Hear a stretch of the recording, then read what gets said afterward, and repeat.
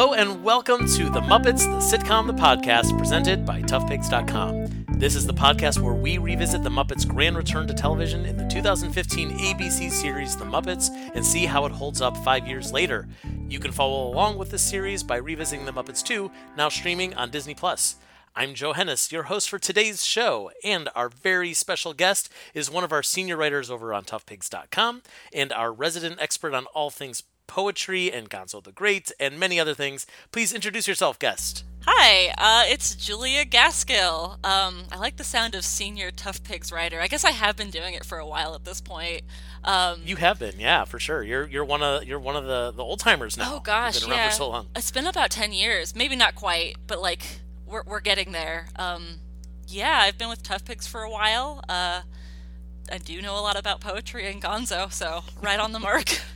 I kind of like made up, like, these are two things that you are definitely, like, whenever there's anything poetry related or Gonzo related, I feel like, well, we have to loop Julia in. She's our expert. There's probably like 2 or 3 other things too, but those were the ones at the top of the list. I feel like when it comes to like Muppets, like certainly, I mean, I feel like anything I write for, maybe not anything, but every other thing that I write for Tough Pigs, I mention how much I love Gonzo, so that's on point. And then I feel like I'm probably also the only current or past Tough Pigs writer that has shared poetry on the site before, so you know. There's one other that comes to mind. He's not one of our regular writers, but our very good friend David Buikema, who's an old Tough Pigs Forum member. He wrote years ago. He wrote a series of haikus, one for each episode of the Muppet Show. Oh my gosh, that's amazing. Which I know him, but not super well. So, and I think we kind of maybe were like passing ships where he was on the forums, and then I came up after he wasn't on it quite as frequently. So maybe I need to message him and be like, hey, show me some of these Muppet haiku. Yeah. Well, we'll link to that in the show notes and stuff because they're really great. They hold up really well. But today we're not talking about the Muppet Show. We're talking about the other Muppet Show, The Muppets from 2015. This week we are looking at episode 8, Going Gonzo, in which Gonzo reignites his love for daredevilism, Miss Piggy goes into the bottled water business, and Scooter almost gets his ear pierced. So, what a roller coaster ride we're in for here. A lot of different things, and that pretty much sums it all up.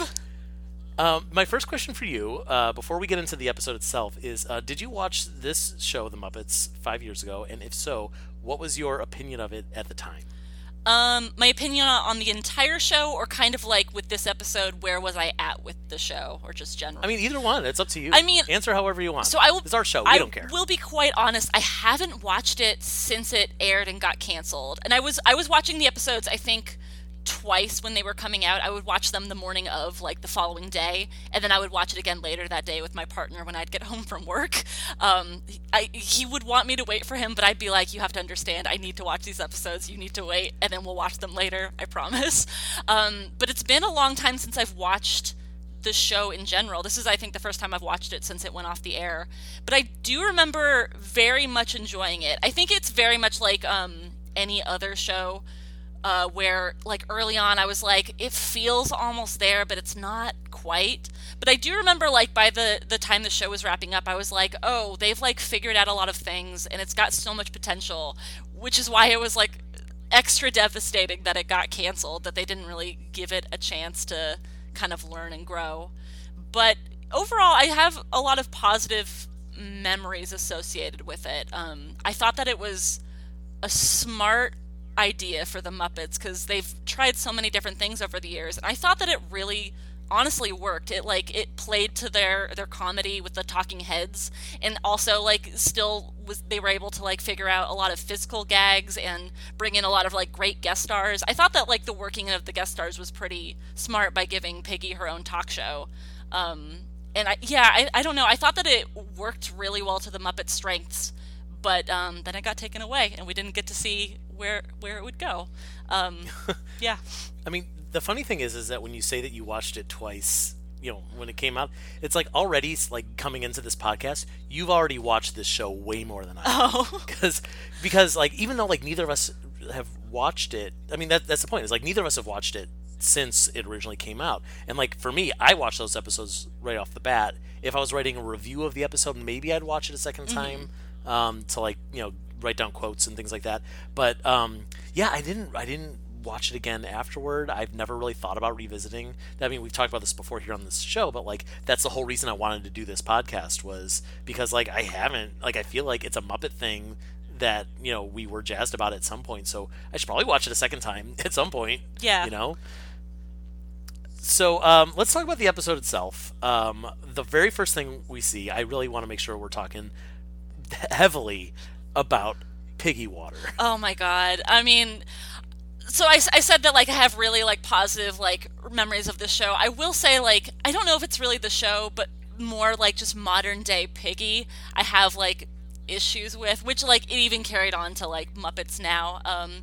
Yeah, I did remember the Piggy Water for whatever reason. Like I didn't remember that it was in this episode, but I remembered Piggy Water was a part of the show at some point. So when it popped up right away, I was like, oh cool, I get to revisit this, I guess. Well, what's funny is like I think the concept of Piggy Water is hysterical.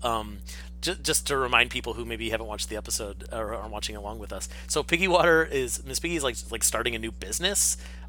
She tried previously to have a body soap venture, but it didn't work out. And she said, "I don't know why people didn't want to buy hogwash," which is kind of a funny line. It's pretty good. That seems like a very Muppet Show line. That's very like punny. Like, yeah, wink, wink, you can nudge to the imagine her camera. saying it on the Muppet Show and then like followed by the laugh track. Yeah, exactly. And maybe like she looks directly in the camera. Yeah. So the bottle comes with like when you open up the cap, it's got a little bit of lipstick on the rim, as if Miss Piggy already took a sip from it. It has 30 grams of fat. Kermit later says in the episode that it may not fit in the category of water at all. The FDA categorized it as sauce. And like also at the end, like Gonzo, like when he's in it, like says that it like tastes super buttery or something. Yeah, well, that's the tagline. Yeah, Miss Piggy says, that's right. It's buttery good. The thing that like kind of stood out to me, and I'm saying this, you know, knowing like thinking a lot about what's going on in politics these days. I don't know when this episode's going to land, but like we're recording this basically the day that it's been announced that Joe Biden has won the presidency. So we've been talking a lot about politics, especially the past few days, and just like Miss Piggy talking about like the hogwash thing and now the water. For some reason, it's feeling very like Trump stakes in Trump University to me. Is that just me, or am I just like projecting current events onto this? No, episode? it does definitely have that feel. This show came out in 2015, right? Yes, 2015. Yeah, so I don't know if that was in the minds of the writers at the time, but it does have like, yeah, the feel of a certain politician we've had to deal with for years and years now, and like all of his previous endeavors of being like, here's my college, here's my stakes, and like it's all just, you know, not good products secretly. Not even so secretly. Right, when you're just, you know, a reality TV show star and, you know, stop trying to go into business, right? Yeah, and just like putting your name on like on anything, even when it's not great. Right. So next to where Kermit and Piggy are having their initial conversation about Piggy Water, we see already our very first celebrity of this episode. It's Mr. Joseph Gordon-Levitt, everybody. Yes. Who can do anything, apparently. Like, he could sing, he could dance, he could tell jokes, he's a good actor. He was a child star, now he's an adult star. Like, this guy is, you know, he's a tap dancing fool. He's great. I love him on this show. I mean, like, him doing the duet with Piggy is great, but then, like, his follow-up scene where he's playing poker with the Muppets and, like, he bluffs his way into getting all of their Muppet money is... Oh my god, that's such a funny line. We'll talk about that in a minute, but I do love... So he's playing poker with them, and then he says he's kind of like bluffs them, like he's a ringer, like he makes them think that he's a bad poker player, and I can't remember if it's Rizzo or Pepe. They're like how did you do that? He says it's through acting, and then he says, "Give me your Muppet money," and he shoves the chips in his pockets and runs away.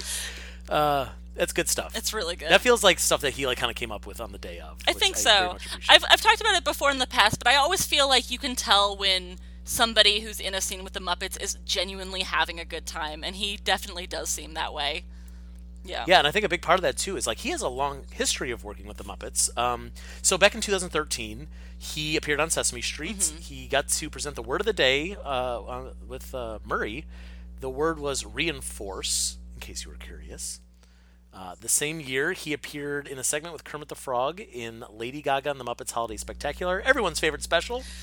I don't know. Just kidding, I don't it's know terrible. if I've ever watched that one. Like, Oh to man, be you're quite so lucky. honest. You're so lucky. I will say, like, there's some. I personally think that there's a couple of moments in that special that are pretty good, but as a special, it's so painful. Just skip it. I watch it. don't know. It's possible I did watch it and I've just like suppressed all of the memories of it. That seems likely. Yeah. In 2019, just last year, he hosted Sesame Street's 50th anniversary celebration. Ooh. The big 50th anniversary special. He was right there on the street. It was pretty fun. He the same year, he was also one of the presenters as Sesame Street was inducted into the Kennedy Center honor. Oh my God, I can't say words. Kennedy Center honors. See, I'm not an actor. I'm not as good as Joseph Gordon-Levitt. You didn't play young Bruce Willis. Acting. I didn't. in He Looper. did. And he has one more Muppet credit, which I think most people will forget, and that's back in 2015. It was announced that he was going to star in the Fraggle Rock movie. Do you remember that? I do remember that. I completely forgot about that. I forgot Yeah. that Fraggle Rock movie was quote unquote going to happen with JGL. Well, it's not now. Well, of course I mean, it's that not was a long now. time ago. I mean, how many What a times have shame. we said there was going to be a Fraggle Rock movie? So I know, there's right? that. But We could do a whole podcast series just on, like, a serial style podcast series, like investigating the mystery of what happened to the Fraggle Rock movie. deep dives. Yeah. Oh, I kind of want to do that. That would be pretty sweet. Yeah, and then the other, like, it's a little bit off the beat, but when I think of JGL and Muppets, there was a video, I think it's still on YouTube, of him performing at, like, I don't know what kind of show it was, like if it was an open mic or something, but he's playing the guitar and he sings the song I Don't Want to Live on the Moon. That's right. Which, I like, forgot about he that. talks about his ties of how he, like, connects that song to, like, his brother who passed away. And then, yeah, he sings his own rendition of it. And, I mean, I have a tattoo of that song. And so I always think of him speaking about what that song means to him. Which it means different things for me. But it was still, like, a pretty cool video. That I'm pretty sure it is still on YouTube because I think I made my boyfriend watch it with me. Wow, good memory. I completely forgot about that. Wow, yeah. I mean, that's the kind of thing too, where you see a celebrity do something like that, and you go, "Oh, he's a real fan." Mm-hmm. Like, he's not just like, "Oh yeah, working with puppets, that sounds dope." No, it's like he knows his stuff. He obviously learned the song. He wanted to perform it publicly. It means something to him. Yeah. Like that actually really makes me feel strongly that, like, he's the right guy to be involved with, all three of the big Muppet franchises, if we're counting Fraggle Rock in that. Oof, maybe. I mean, never say never. What if, like, we get out of this awful year that we've been in, and then next year we find out that they've already started production on a Fraggle Rock movie starring JGL. Oh. It would be so good. Probably not, because they're going to start production on the Fraggle Rock TV show soon. Oh, remember? yeah. Oh. Yeah, for Apple TV. So maybe Joseph Gordon-Levitt will appear on that, and then they'll say, "Well, your contract is fulfilled." And that's enough. I'm gonna have to cave and get Apple TV when that comes out. It's like You're going to have to cave. it's like for Fraggle Rock. the one streaming platform that I don't have. Like, I've got all of the other ones, and then no, I guess we don't have Prime yet either. Although a roommate, I think, has it, and that's how we've watched a couple shows. There's so many streaming platforms, and I'm like, I can't get another one, but It's too much. they'll make something like Fraggle Rock or something else that will make me cave. So, yep. Yeah, I mean, that's the thing, is like when you have, Fraggles on Apple TV, and for a minute there we had Dark Crystal on Netflix, and we had all the Muppet stuff and the Henson stuff over on Disney Plus, and it's just like, you're adding more and more and more on there, and eventually it's like you're gonna have Muppet stuff on every platform. Oh gosh, and then, like, we got HBO Max has, like, Sesame Street and Elmo's Not Too Late show, which is terrific. I mean, yeah, and then, like, you're paying a monthly fee for each of those just because we want Muppets. We want our Muppet stuff. Remember the days when, like, they could just release a DVD and you buy it once and then it's done? I miss those days. It was so much simpler then. Well, so Joseph Gordon-Levitt is doing a scene with Miss Piggy, and she asks him, she says he used to be a child actor. Why did you give it up? Which I kind of feel like he answered the question saying, well, I grew up. But I kind of feel like I wish that they had just left it there, because it's such a good, like, Piggy just doesn't get it type of joke that doesn't make her seem stupid, but it kind of fits with her personality. Like, she's just oblivious. Yeah, totally. Yeah. They sing the song Fly Me to the Moon, which also has some Muppet history. Back in 1965, Rolf the Dog sang that song on The Jimmy Dean Show. Ooh. And I think a lot of people will remember back in 1997, Tony Bennett sang a parody of the song called Slimy to the Moon, When Slimy Went to the Moon. Oh, I forgot about that one. Yeah. Yeah. The weird thing, though, like you said, he's a good singer. Like, he's a very talented, Hollywood person.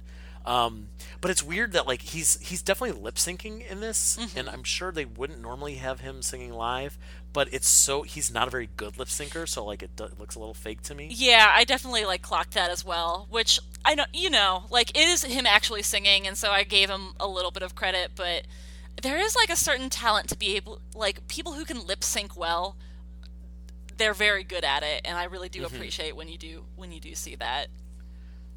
That's true. Well, maybe next time he'll nail it, but this time it was a little obvious. And maybe it would have been obvious too or more obvious to people if we had actually seen him and Piggy, like, just sing the song straight through, like they would have possibly done on the Muppet Show. But instead we end up cutting back and forth between what's on stage and the chaos backstage, which is kind of how our story starts, because Sweetums is supposed to cue the like a fake moon on a rope. And seems like he's got a cold. He sneezed and he broke his headset. He sneezes again, and Gonzo somehow gets tied up in the ropes, and he goes, like, flying in the air, and he's, like, bouncing around in the lighting grid and stuff, and like, he hits a hot light, and he burns himself, and he falls down onto the craft services table. And like, it's a good Gonzo moment where he sits up and he goes, "That was awesome." So first of all, I want to ask you about that as our resident Gonzo expert. How did you feel about that moment for Gonzo? It felt pretty good, just especially because we haven't gotten to see him be the daredevil he once was on the Muppet Show for quite a while. I want to say, like, maybe, I guess, like, Muppets from Space. He got it, well, maybe not even that. I feel like it was like Muppet Treasure Island, where he did, like, a lot of, like, when he gets stretched out and, like, is throwing starfish at one point, a lot more, like, kind of crazy, daring things. And so it's been a hot second, and this episode has a good feel to me throughout, because it is very much like Gonzo getting to kind of relive his glory days and remember, like, what it was about doing these, like, death-defying stunts that he really enjoyed. And I think him, like, going up into the rafters, like, it's very obviously, like, at times, like, green screen and whatnot, but it looks pretty good, and it's a good intro, and it's a whole lot of fun for me. Yeah. Yeah. I made some notes here myself about how great the puppetry is, because it's that mix of, like, they're not just throwing the puppet around. Yeah. Like, someone's hand is in there. Someone's controlling the arms and legs, even though they're flailing. And the CG is actually pretty good of how they deleted the performer. It really looks like Gonzo is, like, flying around. And, like, you kind of forget after a minute that there is, a human being controlling that puppet, which I think is really that's the clincher when you know it's good puppetry. And it's interesting, too, we're talking about, this idea that Gonzo is going back to his roots. And I wonder that's got to be what the writer's room was thinking. The show was getting a little bit too grounded, and now we're at a point where, like, people want to see Gonzo be Gonzo, and people want to see the Muppets be Muppets, and so we're going to do that through this story. I don't know if that's intentional. I would assume so, but probably. I also wonder, and you maybe can answer this for me because you have been going through the episodes at this point, whereas I maybe watched the episodes more than once when they were coming out, but this is the only episode I've seen in so long. I wrote the review for Going Going Gonzo back when it aired, and I reread it this morning, and I seemed to talk a little bit about how Gonzo's not used very much in, like, the first 7 episodes. Like, I mentioned that he has a B plot with, like, Liam Hemsworth, but is he prominent in any of the other episodes?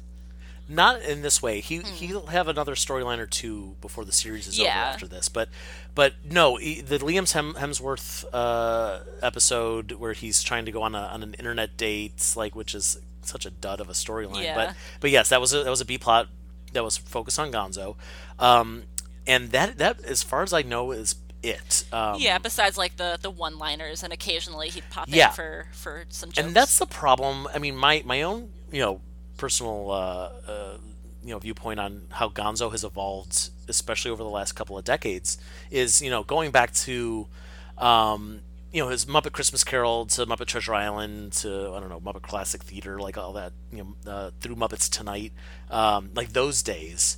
Gonzo kind of started shifting from being like this weird artist to being the daredevil to just being like the weirdest possible person.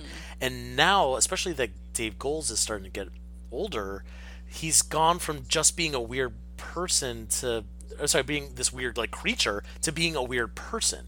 So now when we see him in a show like this, it's like, yeah, he'll say some odd things, like kind of like the weird guy in The Office, but not nearly as weird as I always go to the example of like the guy who's gonna play the flight of the bumblebee while eating a rubber tire while tap dancing in tapioca, in the name of art. Like we've gone so far from there to where he's just some guy. Yeah, and I certainly have wondered, like, especially with this show and everything we've seen since, if it does maybe have to do a little bit with Dave Goelz getting a bit up there and, prioritizing some of the younger performers for various reasons. But yeah, and I definitely have noticed over the years that he, doesn't do as many stunts, and it's more comes off in his personality and things that he says. Like he'll just like throw out a one-liner about like something weird with chickens or food or something. And so I wonder if like in doing a show that is set in an office setting where the writers were like, well, this is so not what Gonzo was about when he first started out, and if like it makes a lot of sense that they would want him to like have a moment where he's like, oh yeah, this isn't what I used to be about. I used to be about, hitting a rock and yelling art, or as you said, eating a tire. All of these strange things. And like, I don't remember much about the episodes after this, but I wonder if that would have been more incorporated moving forward if they had gotten a renewal. It's a good question, especially we'll find out later in the series that they're going to make a point to say that all the Muppets who've been working backstage are now going to be on the show, which is a very Muppety concept. So once we get out of like, okay, well, we can't have Gonzo just get into a canon because he's the writer. Why would the writer get into a canon? So we kind of have to come up with a reason for that in this episode. But later on, it would be a little bit more natural for Gonzo to just say like, I'm going to do this crazy thing because it's going on the show. Yeah. It doesn't matter if you're the writer or not. Doesn't matter what your job is. Well, we'll talk more about that in a minute, but we find out next in the episode that Miss Piggy is angry at Gonzo, naturally, because he just ruined Miss Piggy's song because, I forgot to mention, while he was swinging around on the rope, the fake moon that was supposed to come into the scene while she was singing with Joseph Gordon-Levitt is now just swinging around wildly, and it swings between the two of them at one point. Which I have to assume was faked somehow. So she tells Gonzo, you're on my list. And she turns to Sweetums and says, same goes for you too. And he drops to his knees and goes, no! I did write down just the note, Sweetums, no, is great. It's just like such a good reaction moment. It was so good. Like, it was so good. Just so over the top, which I think really like sells it. Is it Matt Vogel playing Sweetums in the show? Yeah, it is. Yeah, I think that just his like he just sells it by just going for it. Yeah, completely agree. Here are the things, by the way, that can get you on Miss Piggy's list: breathing loud, showing weakness, eating BLTs with the B, and ruining her song. There's one way to get off of Piggy's list, and that is to buy some Piggy water. I mean, it's a clear-cut way to get off the list, at least. I suppose. I wonder how much Piggy water costs. I was literally about to say, I bet Piggy water is a lot of money, actually. Yeah, I bet it's like $18 for a bottle. Oh my gosh, yeah. But I bet it tastes so good. Yeah. So buttery. Buttery sauce. Yeah. So you mentioned earlier that there's this poker game. That kind of is where our A plot and B plot sort of start to deviate. because Rizzo and Pepe want Scooter to play in their poker game because he's got really obvious tells, which is not surprising about Scooter. And Scooter was present for what happened to Gonzo, and he thinks that could have been me. And, am I just completely wasting my life? That's so very fragile. So at that point, Scooter is going to deviate, goes into what's going to happen with the B plot. We're gonna follow up with the B plot a little bit later, as opposed to going back and forth. We're going to stick with Gonzo and the rest of them for now. So keep listening to this podcast, folks, if you want to hear what happens to Scooter. So, Rizzo says to Pepe, we need another schnook to fleece, a patsy to swindle, a guy to rob. And Pepe doesn't understand any of that. I rewound that 3 times because I thought it was really... I can't really do it justice. A schnook to fleece, a patsy to swindle, a guy to rob. And it's just like with his accent, and Pepe's repeating it in his weird accent, and it's hysterical. So they finagle Joseph Gordon-Levitt to join them. The other players in the game are Gonzo, Kermit, and Big Mean Carl. Oh, Big Mean Carl's so good in this. He's great in this. He's just digging through what is it, like the Chex Mix bowl, yep. And he's like, it's just the round discs, and he's so upset about it. The rye discs or the rye chips are like the best part. Yeah, he's crazy. So Kermit is telling Joseph Gordon-Levitt that Gonzo used to be a daredevil. He would do base jumping, motorcycles through fire, boarding a plane before his zone is called. Which, I don't know if you've ever done that. I've done it, and man, it's terrifying. Like, you're going to get caught, like, in front of all these people. I don't think I've ever done it. I go when they call me. Yeah. You're a good person. I guess so. Yeah. So for Gonzo, there's the stunt that got away, which is he was going to get shot with a cannon over a gorge, which doesn't seem like... Gonzo's done crazy stuff like that, right? It seems pretty basic. I mean, I guess if he's never done it because of the level of likelihood that he might die, I guess, but you would think that there would be something more to it, like fire or explosions or something. Yeah, or like he's got to be wearing a certain thing or doing something while being shot. Yeah. It's not a cannon, it's something else. I don't know. Yeah, it just felt very dull for Gonzo, and like apparently the reason he didn't do it was because like he lost his nerve, and like that doesn't seem like Gonzo at all. It definitely doesn't. No, that seems a little out of character. Yeah. Well, we'll see what happens to him in a little bit. There's a scene here that I want to mention, just even though it's not really about the story. Kermit comes into Piggy's dressing room while she's going through like a beauty regimen, which Uncle Deadly says, ironically, it's not pretty. Kermit says that they used to date. He's seen everything, and of course he's shocked to see she's going through nasal electrocontouring, which seems to be like a mix of acupuncture and like electric shock therapy.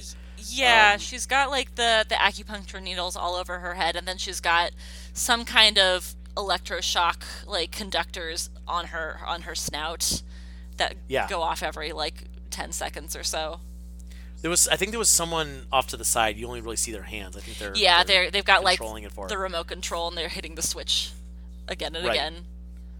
And it's funny because I don't know if you've ever been to any kind of like physical therapy or chiropractor or anything like that. There is like this like electro muscle therapy, I think it is, that I've done many times. Oh. That feels amazing. Really?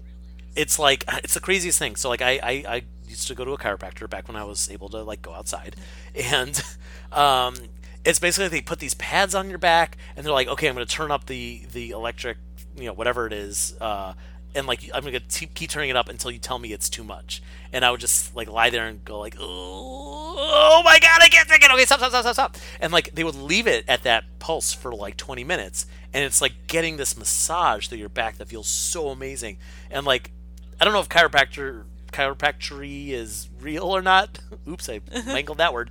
But man, it feels amazing. Oh, so, weird. Something to look forward to. I don't know if I knew that was like an actual thing. Obviously I have some awareness of like electroshock for other things, which maybe aren't quite as good. But that's interesting to hear that, like, I'm assuming it like loosens the muscles.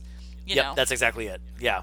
Specifically for that, it was like they loosen the muscles so that when they like, adjust, the spine, it adjusts properly, and there's nothing to hinder it. But also like they're not like sticking needles in me and then shocking me. That seems like another level. True, yeah. I mean, I was reminded when I read the review before I watched this episode. I did like make a note in my review about how, Piggy is vain, and like I definitely I get that she wants to look fabulous and beautiful all of the time. There is something in media about like women going through like such painful regimens to achieve beauty that as a woman I feel is a little overdone. But also at the same time, like her reaction to getting shocked, and then she just like goes back to talking as if everything is normal and she wasn't just in pain, is pretty good. Yeah, so I had those conflicting feelings when watching. And that's sort of like the whole premise of like all the Piggy and Taye Diggs moments in Muppets Now, right? Yeah, I mean, when I mentioned earlier, I think it was less to do with Piggy Water and more to do with this moment that I was like kind of thinking ahead towards, especially in Muppets Now when she's like, doing all of these crazy things or like making her eat things that she has no interest in eating because it's supposedly good for you. Piggy has grown a lot since the 70s and 80s, but at times I feel like she's maybe stuck in the same joke looping over and over again. And we get it, and, doing it occasionally is fine, but I feel like that was one of my main problems with this show, definitely with Muppets Now, is we don't see much growth from her at times I guess she did have some, like, sensitive, more vulnerable moments on the 2015 Muppets, which I do remember appreciating, but then it would feel like she kind of just went back to this kind of joke over and over again. Yeah, I think we're going to see a little bit more growth from Piggy later in the series. Okay. It's not going to come for a bit. I think we've got a little time before we get to see, like, a Piggy that isn't completely vapid and or obnoxious, depending on how you feel about Piggy. But the purpose of the scene is just so that Piggy will agree to let Gonzo try this stunt so that she can promote Piggy Water on the show. Mm-hmm. And that's going to come back around as well. Delicious, delicious, buttery Piggy Water. So Gonzo is suiting up for his stunt. I meant to look up to see the history of this outfit. He's wearing this like yellow Daredevil outfit with like a red trim and wings, and I wonder, is this the same outfit that he wore in Muppets Take Manhattan? I don't remember. Wasn't it white in Muppets Take Manhattan? I could be completely wrong. It did look similar to what he wears in Muppets Most Wanted. Not entirely, because that one doesn't have the helmet. It's got like a hood when he's doing the running of the bulls, but it's very similar looking. I believe. Oh, you know what? I'm getting confused. So I believe the Muppets Take Manhattan.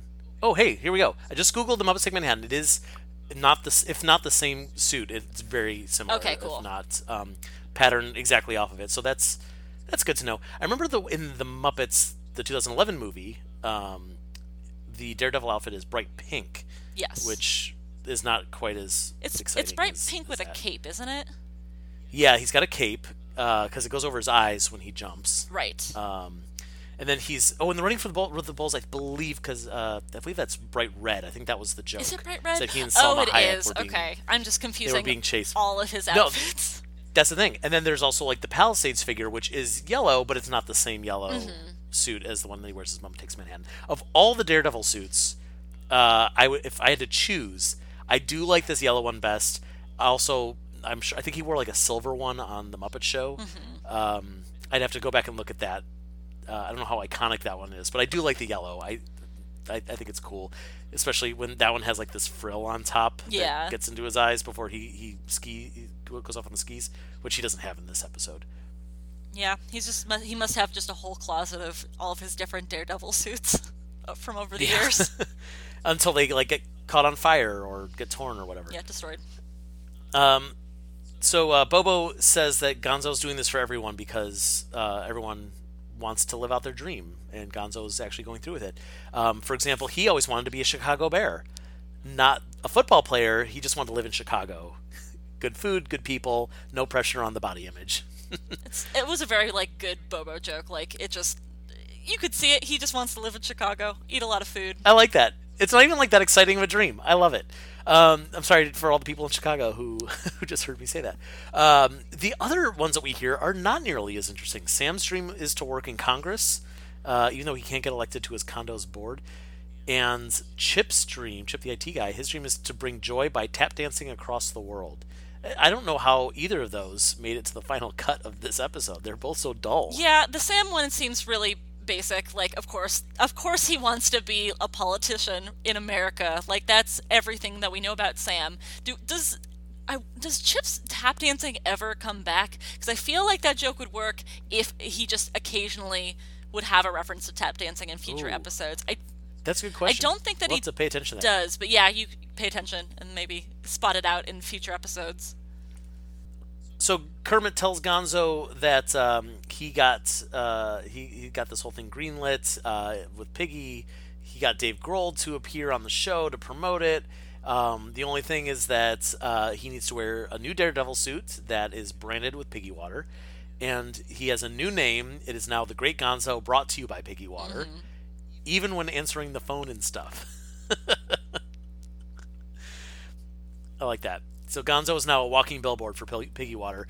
Although that seems like Piggy agreeing to that is like, why would you want Gonzo to be the guy? I get like that's like the the hand that's been dealt to you, but at the same time it's like, man, isn't he eventually just gonna, I don't know, cost you sales of Piggy Water? She's probably not thinking that far into the future. She's probably very much in the moment. She's like, yes, this will make me some money right now.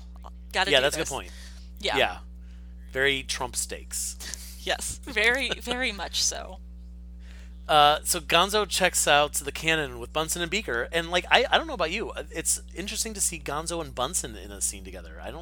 I'm sure it's happened before, but it's super rare. They're both performed by Dave Goelz. Yeah. I can't think of outside of like the Muppet movie and like other films where they're just in scenes together because there's a big crowd. I can't think of any one-on-one interaction very much. Maybe there's a Muppet Labs, but I can't even remember any. So yeah, that's what I was gonna say. Is like maybe like if anything, I could see Gonzo kind of going into Muppet Labs because they're working on some crazy thing that he's interested in. Maybe they did like a web short or or it's a Muppets Tonight thing that I don't remember. I don't know, someone can correct us and let us know if they ever had like a significant scene together. But like it's just, I don't know, it's just an interesting little combination of characters. Yeah, definitely. That's one of the things that you can get away with when you've got like a million Muppets to play with. Yeah. Even though we keep using the same 4 over and over again. Yeah. So they're testing the cannon, and they've built a Gonzo out of fruit that they have put into the cannon to test it. Bunsen tells Gonzo, we have to make sure that all the, everything is perfect, and if not, then this is what's going to happen. And they shoot it off the roof, and it splatters on the ground. Gonzo says, so you're saying that if everything doesn't go perfectly, I'll be a fruit smoothie? And Bunsen says, no, you'll be a flesh and blood smoothie. That's science! That did make me laugh out loud. I forgot about that line, and it's very good. Yeah, and it's kind of satisfying to see Bunsen kind of unintentionally torturing someone other than Beaker.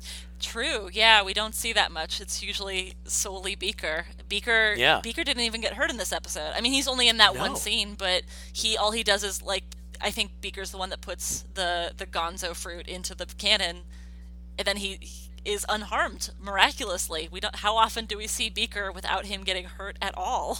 Yeah, it's true. And, you would think, like, if this was a different type of sketch or a different type of episode or different writers, that maybe Beaker would have, like, found his way into the cannon and he would have been the one that would, go flying and go splat against the wall or something. That would have obviously undone, like, Gonzo's fear because he would have seen Beaker's fine because we're not going to murder Beaker in this episode. Oh, but we've come so close to murdering Beaker in so many episodes, so it's only a matter of time. True. Beaker is equally indestructible as Gonzo. They have to be, right? Yeah. Yeah, that does feel like, I guess that maybe is like slightly a missed opportunity of like Beaker getting hurt in the cannon somehow, or even like getting in it and then it tilting the other way and like shooting him into a wall. But, that would have been funny. Yeah. Or shooting it straight up and he plummets back onto the roof. Yeah. Or he, like, maybe he lights his arm on fire when he tries to light the fuse. Ooh, yeah. That There's seems... a lot of things they could have done. To be fair, I'm not saying this because it's things I would prefer. Actually, I think the way they did it was fine. I think so as well, and I think it probably was the reason that you said. They were like, oh, but if he gets in and he gets shot across or something, like maybe Gonzo would be less nervous about the whole thing, and the fruit splattering like really has to resonate with him a bit more. Yeah, but Gonzo is nervous. He's having second thoughts about this very dull stunt. He tries to get out of it by telling Sam, who I guess is like the censor, like he's from Standards and Practices or something. He says there's a 99.9% chance it's going to end in an explosion of fur, and Sam says, "How exciting!" Because that sort of mayhem keeps the lights on at the network. But he does ask that when Gonzo hits the wall and explodes, he doesn't curse. I did think that was the epitome of like American censorship, like with what we get in our media, of how like we're totally cool with like guns and like we're so desensitized from violence, but also like no swearing or nudity, please. Yeah. Yeah.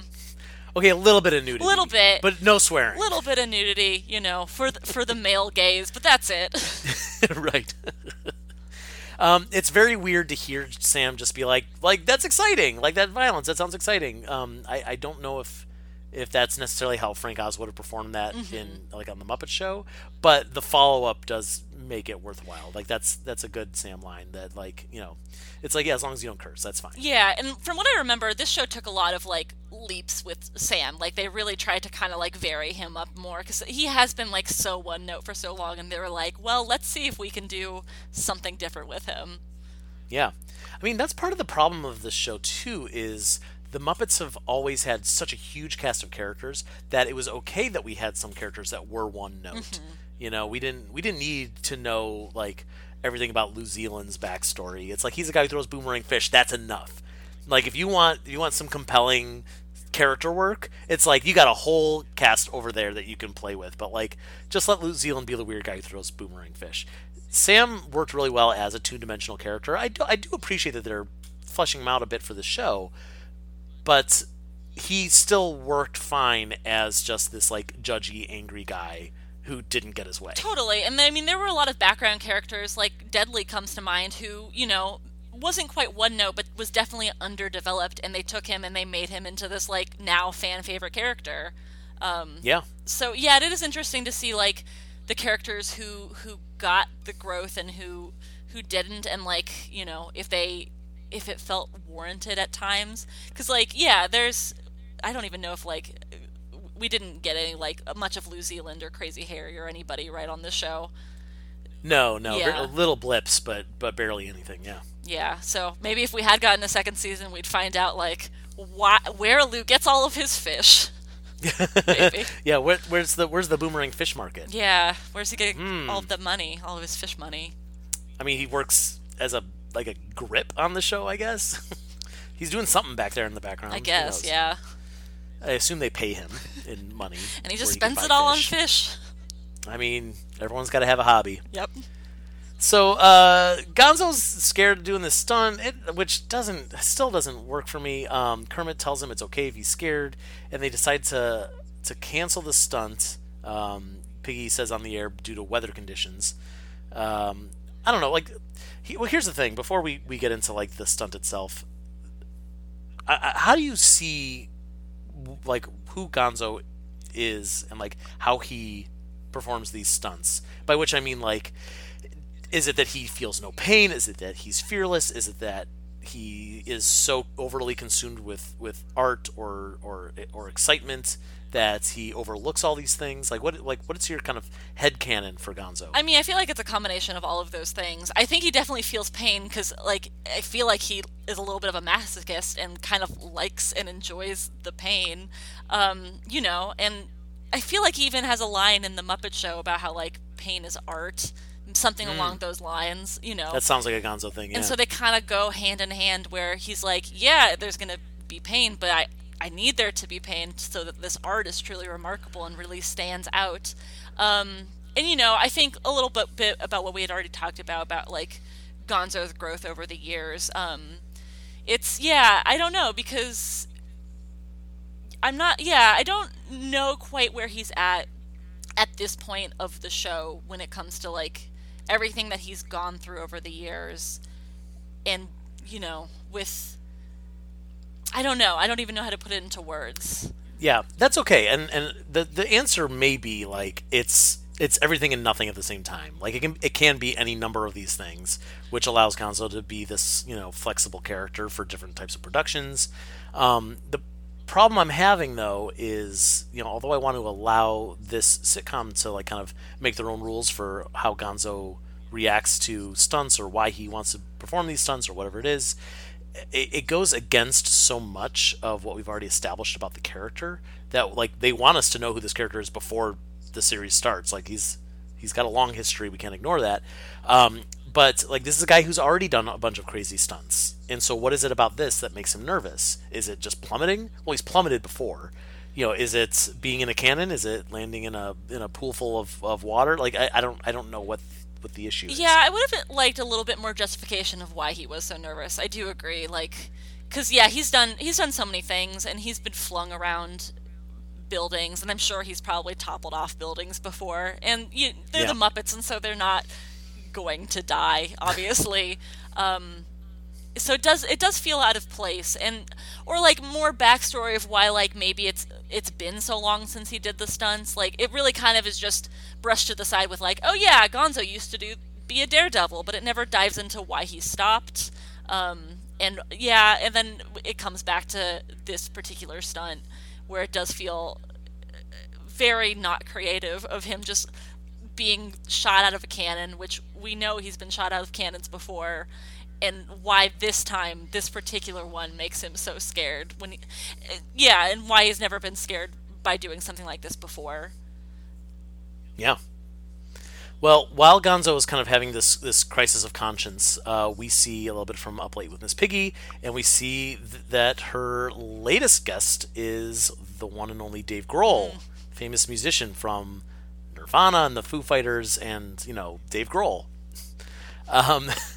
Dave, he has a couple of good Muppet connections, including appearing in Sesame Street, their 50th anniversary season, not the special, the season, singing a song called Here We Go with Big Bird and Elmo. And then, of course, he appeared in The Muppets, the movie, as Animal, one of Fozzie's Pachulo Casino Muppets. The Muppets. And I wonder, is Dave Grohl the only person... the only celebrity to appear in both The Muppets and The Muppets? Oh, that's a good question. I don't remember all of the guest stars on this show, so I can't speak to it, but that's maybe something you're going to have to keep an eye out for. Yeah, we'll see. I did remember him from The Muppets. I really like his cameo in that. It's very good. It's very silly. He's having a good time. You don't need much. That's a good cameo. This show, I feel like the cameos are odd because we don't have a lot of time to spend with them. It's not like back on the Muppet Show where we've got 22 minutes to fill, and the guest star is going to be in like 2 sketches and 2 songs or whatever throughout the whole thing. Mm-hmm. It's like we have literally about 30 seconds of Dave Grohl here. He goes out to the Electric Mayhem and he says, "Do you guys remember how we did in rehearsal?" And Janice says, "Oh, we'd like to do it different from rehearsal." And Grohl says, "So why did we rehearse?" And Floyd says, "Well, if we didn't rehearse, there'd be nothing to do it different from." And so Dave says, "Actually, I dig that." And they share a moment, and they sing Learn to Fly, the Foo Fighters song, because Gonzo was supposed to be flying in this cannon. While he's playing, Gonzo feels inspired about flying, and he decides to go for it, and Kermit follows him outside, and this is an interesting moment where he gets in the cannon, he lights it, and he shoots himself, across the studio, lands into a bucket of piggy water, and it's the cameras aren't running, like he's not doing it for an audience, except for Kermit, who just happens to be there. He's doing it for himself, which I kind of like. I have different opinions about. If this was supposed to be in the name of art, can you have art without an audience? That's more of a philosophical question, I think. But the fact that he did this for himself, he needed to prove it to himself that he could do it. He's not afraid. This is something that he loves. This is a part of him. It's kind of nice. Yeah, I think it's a really sweet moment to end on. And maybe that's like what it comes down to. And maybe they should have layered that a bit more, was that maybe he just felt the pressure because it was going to be on television, and he felt like he had to live up to this name that he had for so long. But yeah, in the end, it just needed to be for him.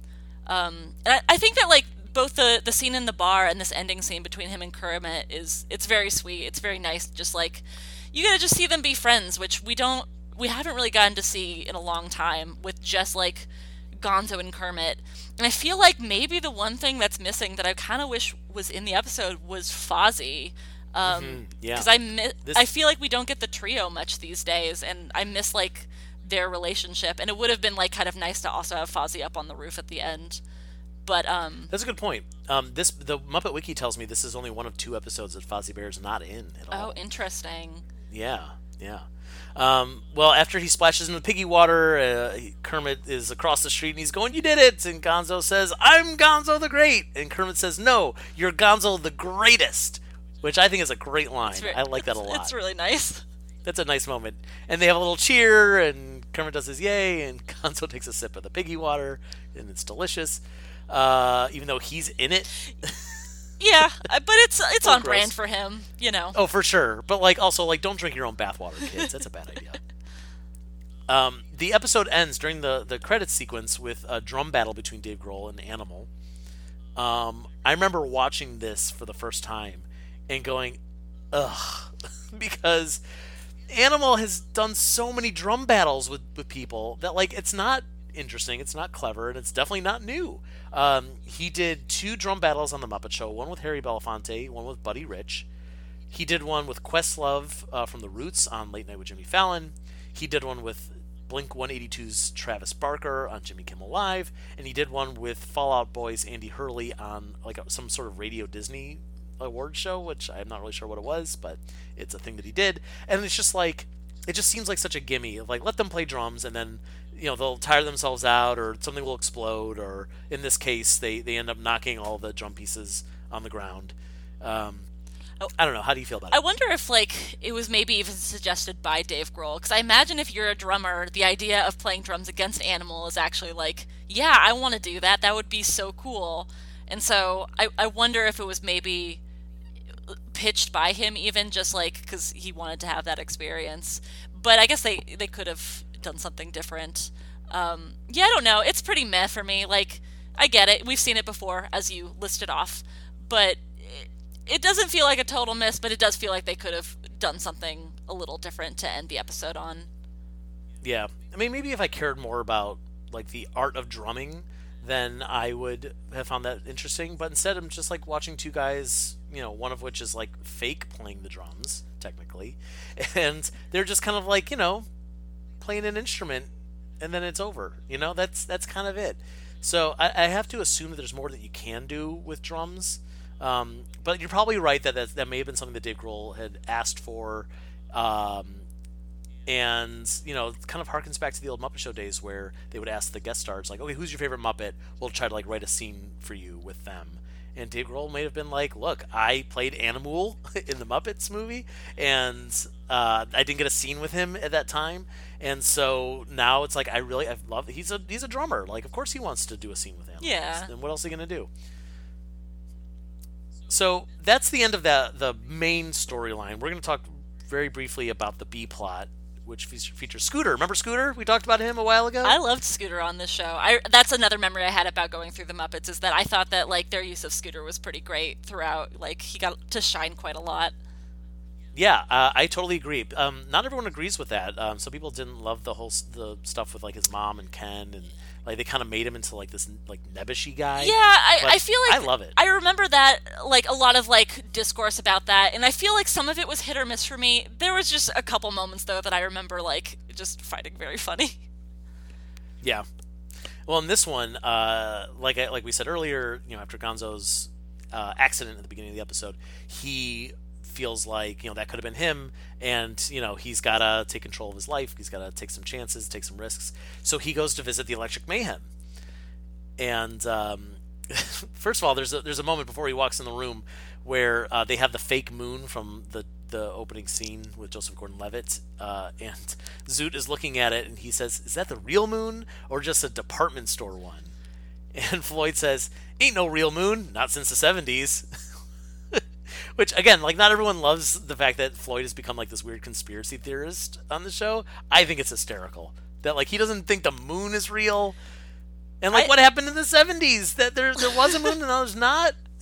I think it's used just, like, the right amount, where it's just, like, a throwaway line occasionally, and I think that it ends up working out. And then, like, Zoot's, like, just asking if that's the real moon is very on brand. It's very good. I completely agree. I love all that stuff. And I also, now that I'm thinking about it, like, when he says not since the 70s, do you think that means that that Floyd, knows that there was a real moon in 1969 and that the moon landing was real? Like, of all the conspiracy theories that he could believe in, but it's like, but that one, no, that's crazy. Like, you don't fake a moon landing. Yeah, I guess so. Yeah, I don't know. In any case, Scooter tells the Electric Mayhem, he's like, I don't want to play it safe anymore. He's like, I want to live like you guys, on the edge. And so Dr. Teeth's suggestion is, here's what you do. He says, you leave home at the age of 14, you make your way down to Tupelo, Mississippi, where you're going to find a voodoo princess named Tiana, who'll give you a gold tooth and lessons in the rhythms of love. Which I guess now we have a backstory for Dr. Teeth, assuming he's talking about himself. Yeah, I mean, that's where the gold tooth came from, and now TMI on Dr. Teeth, I guess. Yeah. Lips, with a rare line from Lips, suggests that, well, if he's going to do that, he's going to need a time machine, because Scooter is long past 14. So Floyd tells him he's got a friend named Eddie who lives in the desert that has a time machine. Very matter of fact. No follow-up. Of course he has a time machine. Zoot says that he uses the time machine on weekends. He gets in on a Friday, comes out on Saturday. The whole thing takes about a day.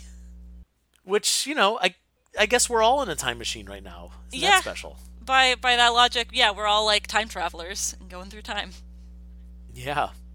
But Janice makes the winning suggestion that he should pierce his ear. He's got nice lobes, she says.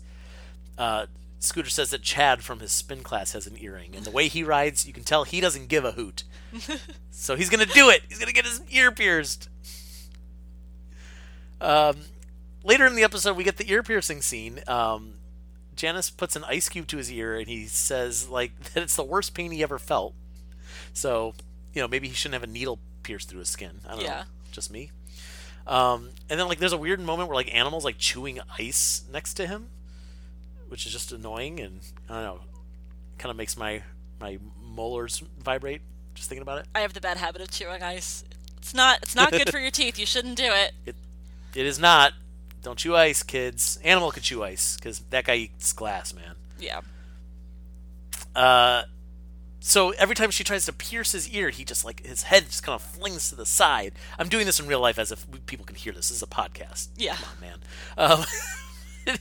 He's got these head spasms, and she's just trying to get him to hold his head still. So Dr. Teeth offers to hold his head, which makes sense because he's the only one of the Electric Mayhem who has live hands. Yeah. And Scooter's still spasming, and then he kind of does this weird karate thing, and Animal jumps on his back, and Scooter flips him and runs, and it's chaos. I don't know what Scooter's doing. He's when I say karate thing, he's putting on making a pose and going ha ha ha.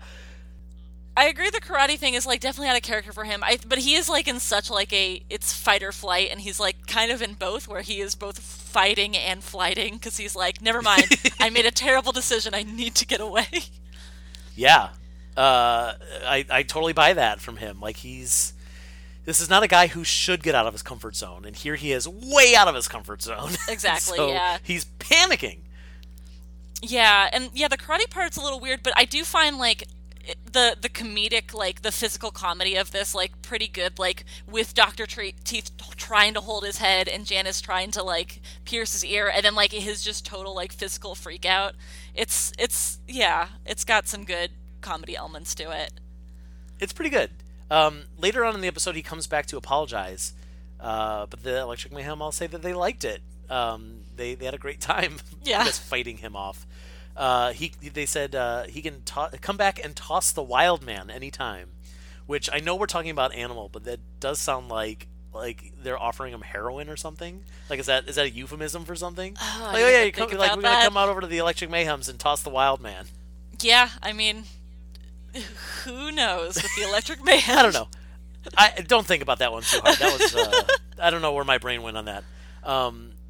Janice says that his aura went from yellow to indigo. And so, yeah, Scooter is really proud of getting out of his comfort zone and living on the edge for once. But then he says, "You're not going to tell my mom, are you?" And that's where our B-plot ends. It kind of ends with a whimper, I think. Yeah, I would agree. Like, that one, like, there was a line earlier in the episode where he talks about how his mom wakes him up to, like, gentle James Taylor tunes. And I liked that a lot more than the, like, oh, but don't tell my mom, final line of it. Yeah. Right. And, like, I'm not really sure what the lesson that Scooter learned here is. Like, he tried to get out of his comfort zone. He had a panic attack. And that was getting out of his comfort zone. Like, he didn't really accomplish anything. Yeah. He feels like he did, which is a bit of accomplishment. But, yeah. Now that you say that, like, I guess his accomplishment was that he successfully hung out with the Electric Mayhem. And he didn't freak them out when he freaked out. But, yeah, I guess he didn't really learn anything about himself. Just that he will never get an ear pierced, probably. Probably not, no. I mean, the guy hasn't changed his style of eyeglasses in 40 years, so he's not getting an earring. Well, that brings us to the end of the episode of The Muppets. So now that we've revisited the whole thing, how do you feel like this episode compared to the first time you watched it 5 years ago? I really enjoyed it. I mean, it's 5 years ago, so it's so hard to say exactly where I was at, but like I seemed to enjoy it based off of rereading my review on it. And I think I enjoyed it probably just as much. It's maybe a little strange watching it without the context of the previous episodes since I haven't been going through them. Although they are kind of standalone episodes most of the time, so I didn't feel too like thrown into a plot or anything like that. Yeah, there's nothing you need to know beforehand in this one. Yeah, I mean, Denise wasn't even in this episode, which was the one big thing I remember in the lead up to the Muppets. Right, yeah. But it's good. It's funny. It's a lot of fun. I have a lot of sentimental feelings towards Gonzo, so watching him kind of like, he's always been kind of the sensitive Muppet of the group, and he has had like moments of self-doubt in the past, and so it didn't feel too out of the realm of possibility, and so getting to see him kind of overcome that and do the stunt at the end does fill me with a great amount of joy. So overall... I agree with all that, especially, the growth of the character. For me, having watched the last few episodes and seeing how, like, Gonzo wasn't quite being Gonzo, this is definitely a step in the right direction. Mm-hmm. It's hard for me to remember exactly how I felt after watching this one for the first time 5 years ago. I seem to remember feeling like, oh, they're starting to fix the problems. They're starting to like bring Gonzo back to the old guy that we love. And now that I'm watching it today, just kind of noting that Gonzo isn't like, he's not really becoming the old Gonzo. Like, they're giving him one characteristic of who he was and not even like committing to it. Yeah. They're just kind of like saying like, oh, he's a guy who got into a cannon once. And, that's okay. Again, like, that's a step in the right direction. But we're going to be seeing over the next few weeks of this podcast if they're going to follow through or not. So I guess we'll find out. Totally, yeah. Well, that brings us to the end of another episode. Thank you, everyone, for listening to The Muppets, the Sitcom, the podcast. If you want more Muppet fun, please visit us at toughpigs.com. We're on all the coolest social media channels, including Facebook and Instagram and Twitter and YouTube and things. Julia, where can people find you on the internet? Oh, plugging myself. My handle on, I believe, both Instagram and Twitter is @GeekGirlGrownUp. I'm rarely on Twitter. It's usually either for self-promotion or if I need to rant about something.